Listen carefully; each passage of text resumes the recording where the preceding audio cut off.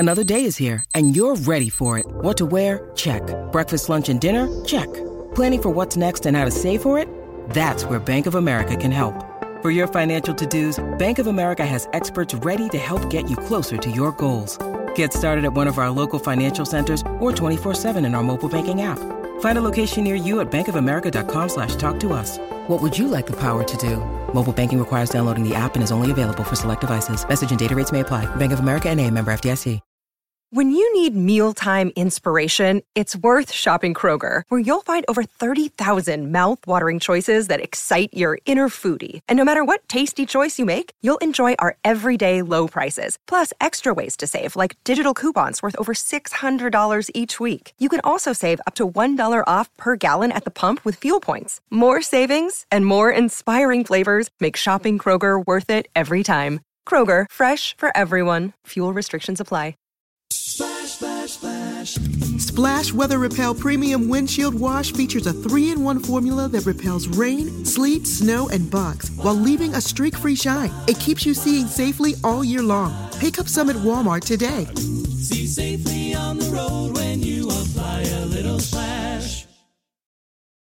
Nissan has been committed to the EV game since 1947. Their EVs have traveled 8 billion miles. 8 billion miles driven by Leaf owners globally since 2010. From the North Pole to the Formula E track to your coworker's garage. Put the electric at EV with the Nissan Ariya and the Nissan Leaf. Visit nissanusa.com to learn more. Nissan, EVs that electrify. Hi, this is Rosie in Carmen from Bones UK, and you're listening to Pantheon Podcast. History in 5 songs.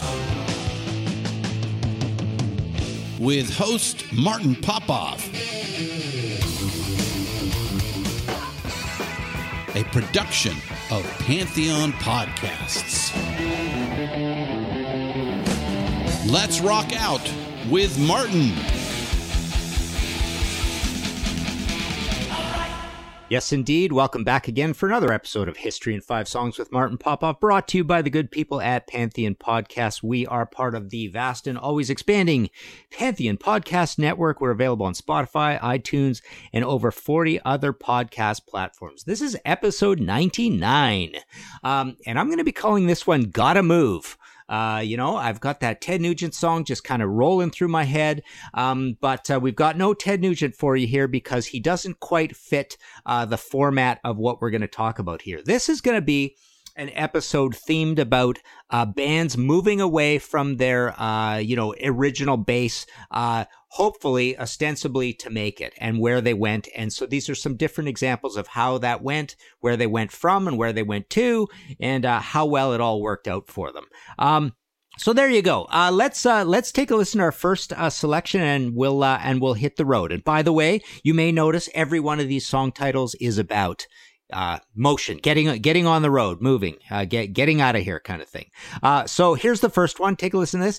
This is Alice Cooper with "Long Way to Go." See no shadows as there's moving in my sleep, leading the blind forward to his grave. We still got a long way to go. We still got a long way to go. Yes, we all got a long way to go. All right, so Alice Cooper is our first example of this. As you may know, I mean, these guys made a lot of moves in their lives, but essentially, this is a band that started in Phoenix, Arizona, and they made one of those apocryphal, cliche moves, one of the big popular moves, and that's the move to LA. LA was already a happening place. When those guys got there, they were almost horrified to see how many bands they were now having to compete with when they got to LA. Obviously, you had the big San Francisco sound, so you go up the coast, and that's the sound that sort of gets all the news. But there were more bands, in LA of all stripe. There was a big country rock thing going on, but there was plenty of psychedelia as well. And Alice Cooper just kind of immersed themselves into that. So they made this move, and it didn't quite work out for them. Their records were just kind of weird and not great. They were on Frank Zappa's label Straight. And what they decided is they had to move again. So this is a rare example of someone leaving LA to make it. So they almost left just to survive. They felt like they had outworn their welcome. They had played too many places. They'd sent too many, prospective fans to the doors screaming, not liking what they were doing. So they decided to move to Detroit, which is a very strange thing to do. But back then, you got to remember that Detroit was a really happening place with the likes of MC5, the Stooges, SRC, the Amboy Dukes, Mitch Ryder, Grand Funk close by, the Frost. Who else did we have there? Anyways, it was a happening place. It was a prosperous place with a huge middle class, because it was the place that was building all the cars. And they loved their rock and roll. They had Cream magazine there. So this was a move that, they had made, good or bad.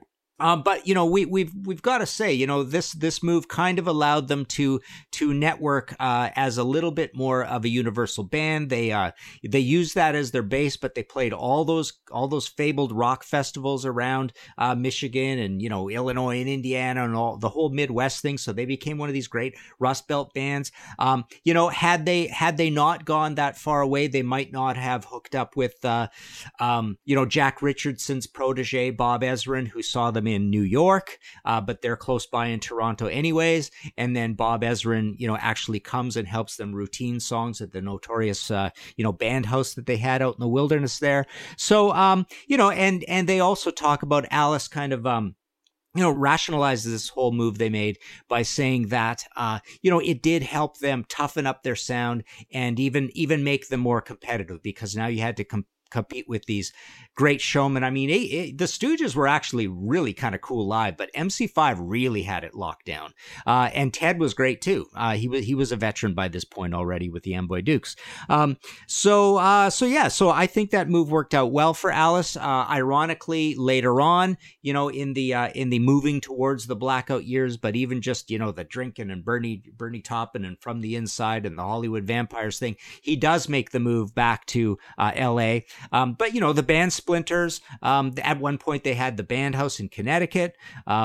So they did that as well. But yeah, this is a band with multiple moves. So I thought it would be a good one to play as our first selection.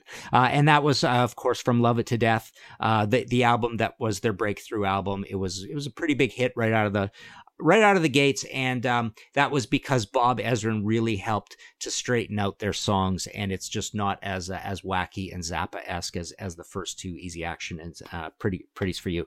All right, next selection, take a listen to this. This is Angel with Mariner.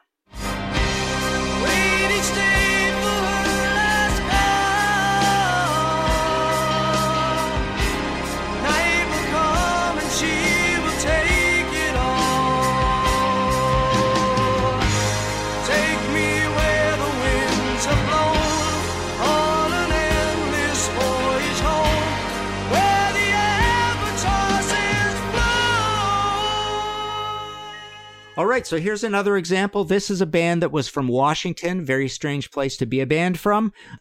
So at one point, they had been kind of regulars in Washington and New York and Boston. They were kind of up and down. They had run into New York Dolls and Aerosmith a few times, and they're picking up a few ideas, blah, blah, blah.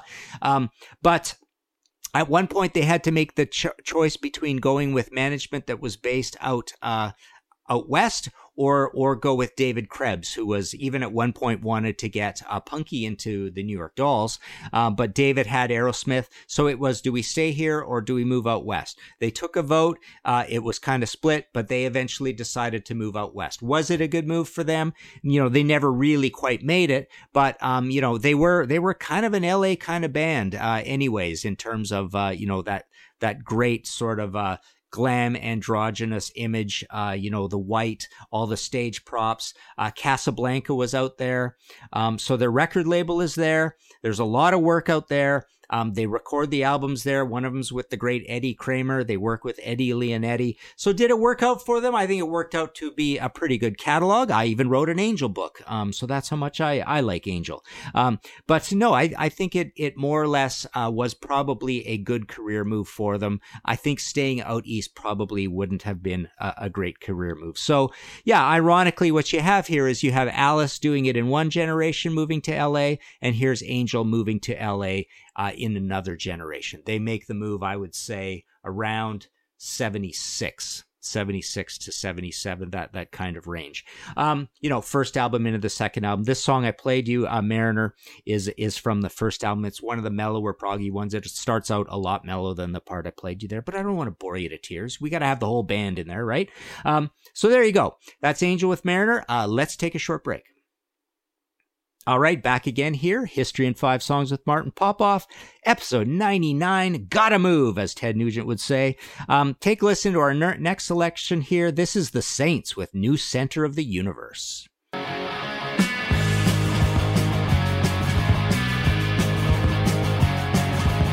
the latest high fashion magazine. All hanging around trying to cause a scene. And little so players in every little thing that you do. It ain't true. And I don't like these games you keep playing. And you can't keep saying, yeah, I just don't understand me. Come on. All right, like that title? Well, that's what they had to do. They had to find a new center of the universe to make it. Did the Saints ever make it? I'd say they kind of made it. I love the Saints. I play these guys all the time. But first they moved from Brisbane, Australia to Sydney, Australia. And then they eventually said, all right, punk is happening in the UK. We got to go all the way to the UK. They're on Harvest, actually EMI. Harvest, EMI back home, Harvest in Europe, and Sire is their label in the States. What I like about this situation is, they are one of the few punk bands to move from a different country to Britain to participate in the punk revolution. What I love about this album is that Eternally Yours, their second album, came out in early '78, is one of my top probably 4, well, it'd be in my top 5 for sure, punk albums of all time. It's an amazing, amazing record. It's recorded well, a lot of variety, a lot of riffs, pretty heavy. There's some horns coming in. There's some really neat things, a lot of variety. So it's a huge improvement over the debut, which, Chris talks about that album being more or less a bunch of demos, but it's raw and heavy too. We loved it as kids. So that came out in '77, in brackets, I'm Stranded. But no, for this record, they're recording at Wessex in London. Algie Ward has joined the band, so you've got an actual Englishman in there along with these Australians, and Algie, of course, would go on to The Damned for their greatest album, Machine Gun Etiquette, and then he'd go on to Tank. So it's really cool that Algie's in the Saints here at this point. And they even did their third album, Prehistoric Sounds, second album in 1978. They also recorded that at Wessex. And then at some point, I don't know, I couldn't quite tell when the move back to Australia. They have one guy goes back, and then they essentially stopped being a quote unquote British band. This was not a long-standing thing.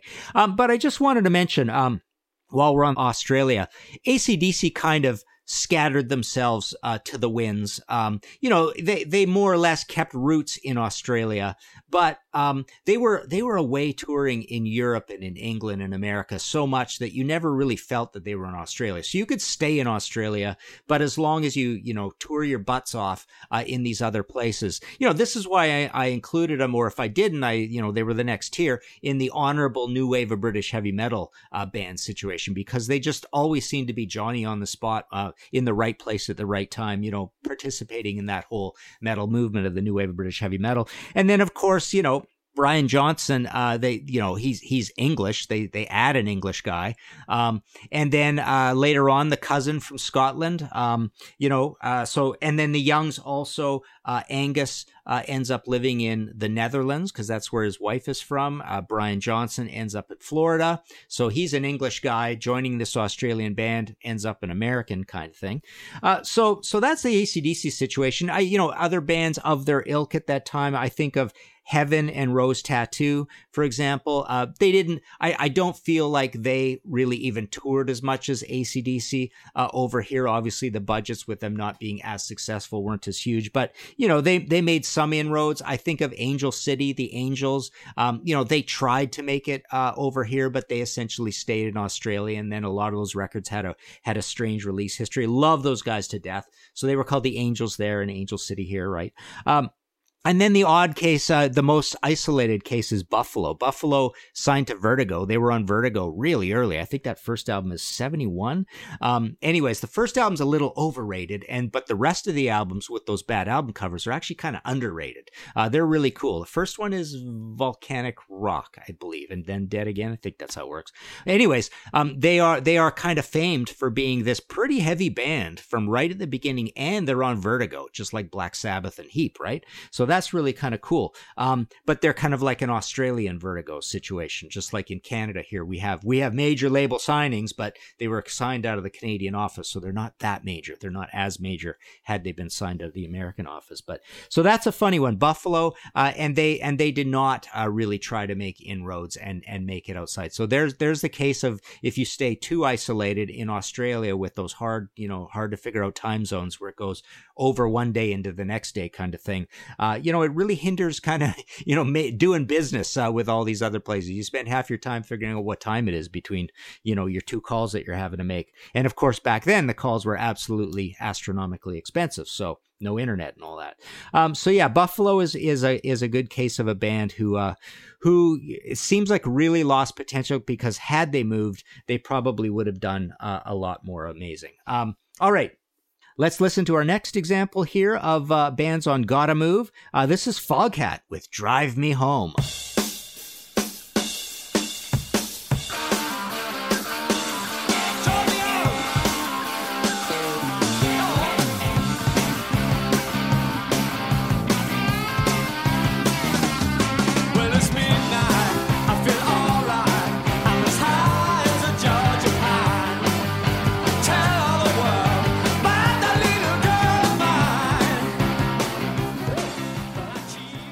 All right, so I wanted to play Drive Me Home. It's from my probably second favorite Foghat album, Fool for the City, but I wanted to play this one because of the example of this band at this point gets an American in the band, very influential guy. He went on to quite a career as an actor and stuff like that.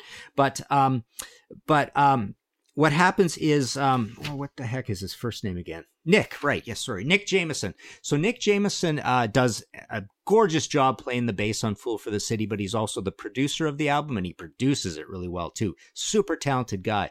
And good buddy of mine, Bill Church from Montrose, and Sammy Hagar Band. He, it's a bit of a long story, but he almost was going to be joining the band at this time. This is one of the career prospects he had after Montrose, but before he hooked up with Sammy and was loyal through Sammy's whole career there. But we could have had Bill Church and Foghat, believe it or not. It's kind of a cool thing. But just to give you their history, so they come from the Savoy Brown Blues Band. They're an offshoot from Kim Simmons, so they're all English guys. But upon signing with Bearsville, they essentially uptick and move to the States, and they relocate to the States. So a lot of us, growing up when you didn't know any better kind of thing, we essentially considered them an American band after a while. I mean, you look at that cover of Foghat Live and those outdoor shots. It's what is more American looking than that, right? But and even their music, I think I put them in the Southern Rock by Proxy episode because it sounds very American. I mean, it sounds like Southern rock, but yes, it comes from the British blues boom, but it's also hard rock. So it fits right in there with your Aerosmiths and your Ted Nugents and stuff and Kiss. But so they are a relocating band, leaving London for America, which is kind of odd. You really don't see that very often, because London is to quote the Saints, new center of the universe, right? So London's got enough to sustain most bands, but this is a band that actually moved that way. They add up as you go on, you also get Craig McGregor in the band. Rest in peace, died from cancer recently, but Craig was an American. So now you've got an American in the band. And later on, in the more poppy boogie part of their career, which kind of parallels up with what Quo did, you've got Eric Cartwright in the band. He's an American. You've got Charlie Hune, famous American, came from the Ted Nugent band. He's been their lead singer forever, but he's from Detroit. And you got Brian Bassett in the band, an American. So now, who is all in the band? I can't remember who the who'd be playing bass. Anyways, you've got Roger Earl, of course. Good old Roger, love the guy to death. He's British, but I think they've been Long Island for all of this time. They've been in East Coast guys. They were not West Coast people. Pretty cool. So this is a band that moved from England to America and then just slowly over time became more and more and more American. All right. Let's move on to our last example here on episode 99, Gotta Move. Take a listen to this. This is Poison with Ride, Child, Ride. I think between a weed and whiskey, my head went north and a man, my feet swing south. Woo! We had some good times, and man, do I remember them well. Those days are long gone, and now I gotta tell you just how it is. Some stories to tell. Ride, child, ride. Hell, we had some good times then. All right, so that's from Native Tongue, out February 8th, 1993. That record went gold. This is the famous Richie Kotzen album. Pretty darn good Poison album. I see nothing wrong with it. But they're a band that did that apocryphal move that you hear all the, the starlets trying to be stars in Hollywood, the young girls getting off the bus. This is kind of that story because they're moving from Mechanicsburg, PA to Hollywood. Hollyweird, right? They even had an album called Hollyweird. And I wanted to include them here because they just took to Hollywood like cats to a saucer of milk, right? Look what the cat dragged in. So they became almost the quintessential Holly rock hair metal band. The most extremely androgynous look with that notorious front cover of Look What the Cat Dragged In. So here they are being the most that way. Bret Michaels is a perfect combination of David Lee Roth and Vince Neil and Steven Tyler, right? So he's perfect in this whole thing. Their music is simple, really party music. They got their power ballads. They get to be a huge band. That's also part of being a hair metal thing. They got to be a really big band. It's funny though. I picked this one for the title, Ride, Child, Ride. But if you actually play the next song on the album, Blind Faith, it literally is about this topic. It is about, but of course they couch it in the young starlet trying to move to Hollywood and be in TV or film, right? So yeah, I wanted to include one of those. I actually couldn't think of a lot of examples of this. Obviously, Axl Rose moving from Indiana is this whole thing, and then Nikki Sixx kind of got bounced around in a bunch of places, and he ended up there. But you don't. It's funny. I couldn't think of a ton of examples, and I'm sure there are millions of them, and you can tell me on the Facebook page who they are. But I was trying to think, did any of the Canadian hair metal bands do this? Because it's funny, I haven't included anybody from Canada in here. And I thought Kick-Axe, I don't know if they actually ever moved from the prairies of Canada over to there, but I know they recorded there, and so they spent time over there. They were part of the Spencer Proffer, Pasha whole thing. But yeah, then I started thinking of these Canadian bands, and I couldn't think of too many that left Canada to try to make it. But certainly most of them should have had that been their main goal. Rush did it a certain way. What Rush did, they established that template of playing in the States all the time and being in the States. They almost did like the AC/DC thing, like forget we're from Australia, we're here for you. And Rush was kind of like that as well, to the point where they actually toured Canada kind of with the same frequency and quality and quantity that an American band would, even though they were from here. But they staunchly stayed here. I know Neil eventually moved to LA, but you look at Triumph, they stayed here. They stayed in Mississauga, just west of where I am here in Toronto. Tease is a band that maybe could have made it, but they stayed in Windsor. I think they have a Windsor-Montreal thing going. April Wine had kind of like a Montreal Halifax thing going, I believe, but they're definitely like a maritime band from Halifax. Loverboy never moved to the States, right? They remained, I think there's kind of a combination Calgary, Vancouver thing to them, but Vancouver band. Bryan Adams, I don't know what Bryan Adams did. I don't think he moved either. So yeah, it's funny. Voivod didn't move. Anvil didn't move. So yeah, when it comes to Canada, not too many examples of this. But I'm sure, I'm literally asking you now. Why don't you tell me? Who are the other huge examples of these hair metal bands? There's got to be a few more that did. Did Cinderella move? I think they did, right? But many of those bands were from there. Your Dawkins and your Rats and your Van Halens and Quiet Riot, and they were all from there. Twisted Sister never moved, so they're sort of like a hair metal band, I suppose. But they stayed in their New York base, right? So there you go. There are a bunch of examples of bands moving or not to make it. It's I found it kind of interesting. The Canadian bands weren't exactly like that. If you liked this show and want to support future episodes, we've got the Ko-fi.com thing going, /Martin Popoff. Hit that red support button. Buy me a coffee or a pint. On that front this week, I want to thank Joe Becht, Andy, and Black Sugar Transmission. Again, Andy is the guy who pumped up our music and made that intro music so cool on our YouTube show that we have, The Contrarians. We've started a few different concepts with that. So that thing's kind of expanding nicely. So that's cool. So thank you for that, Andy. Bruce Campbell is always very faithful listener to this. I keep thinking listener, watcher.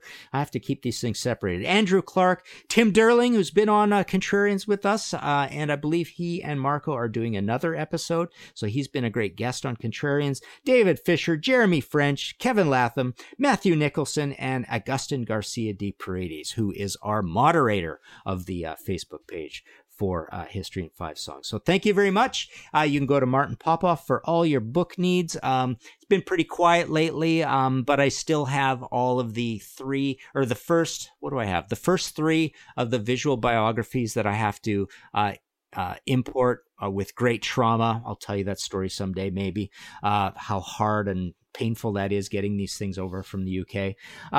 But I have all of those. I've got the suite, I've got the Flaming Telepaths, and I've got the print thing going on in the back of those, and I've got these ads things that I've been drawing as well. Long story. Angel Book, whatever. So yeah, if something at my site is saying it's in print, with the PayPal buttons, hopefully that means it is.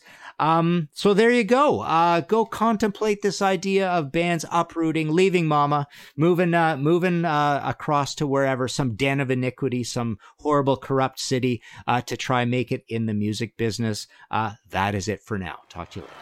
Find all of our shows, notes, social, and links at www.pantheonpodcast.com or wherever you listen to great podcasts. All songs can be found for purchase on iTunes, Spotify, or Google Play. Please purchase these great and important tracks. Find us on Facebook at the RNRAP. We are on Instagram at RNR Archaeology. Tweet us at RNR Archaeology.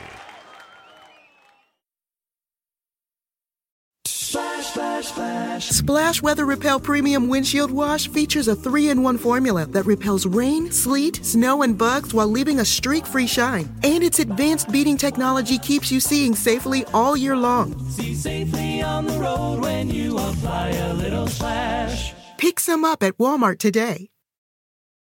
At the Home Depot, we're dedicated to helping you build the skills that get your home projects done right. That's why we offer free and interactive online DIY workshops. During the live streams, our knowledgeable associates help you tackle your DIY projects no matter your age or skill level.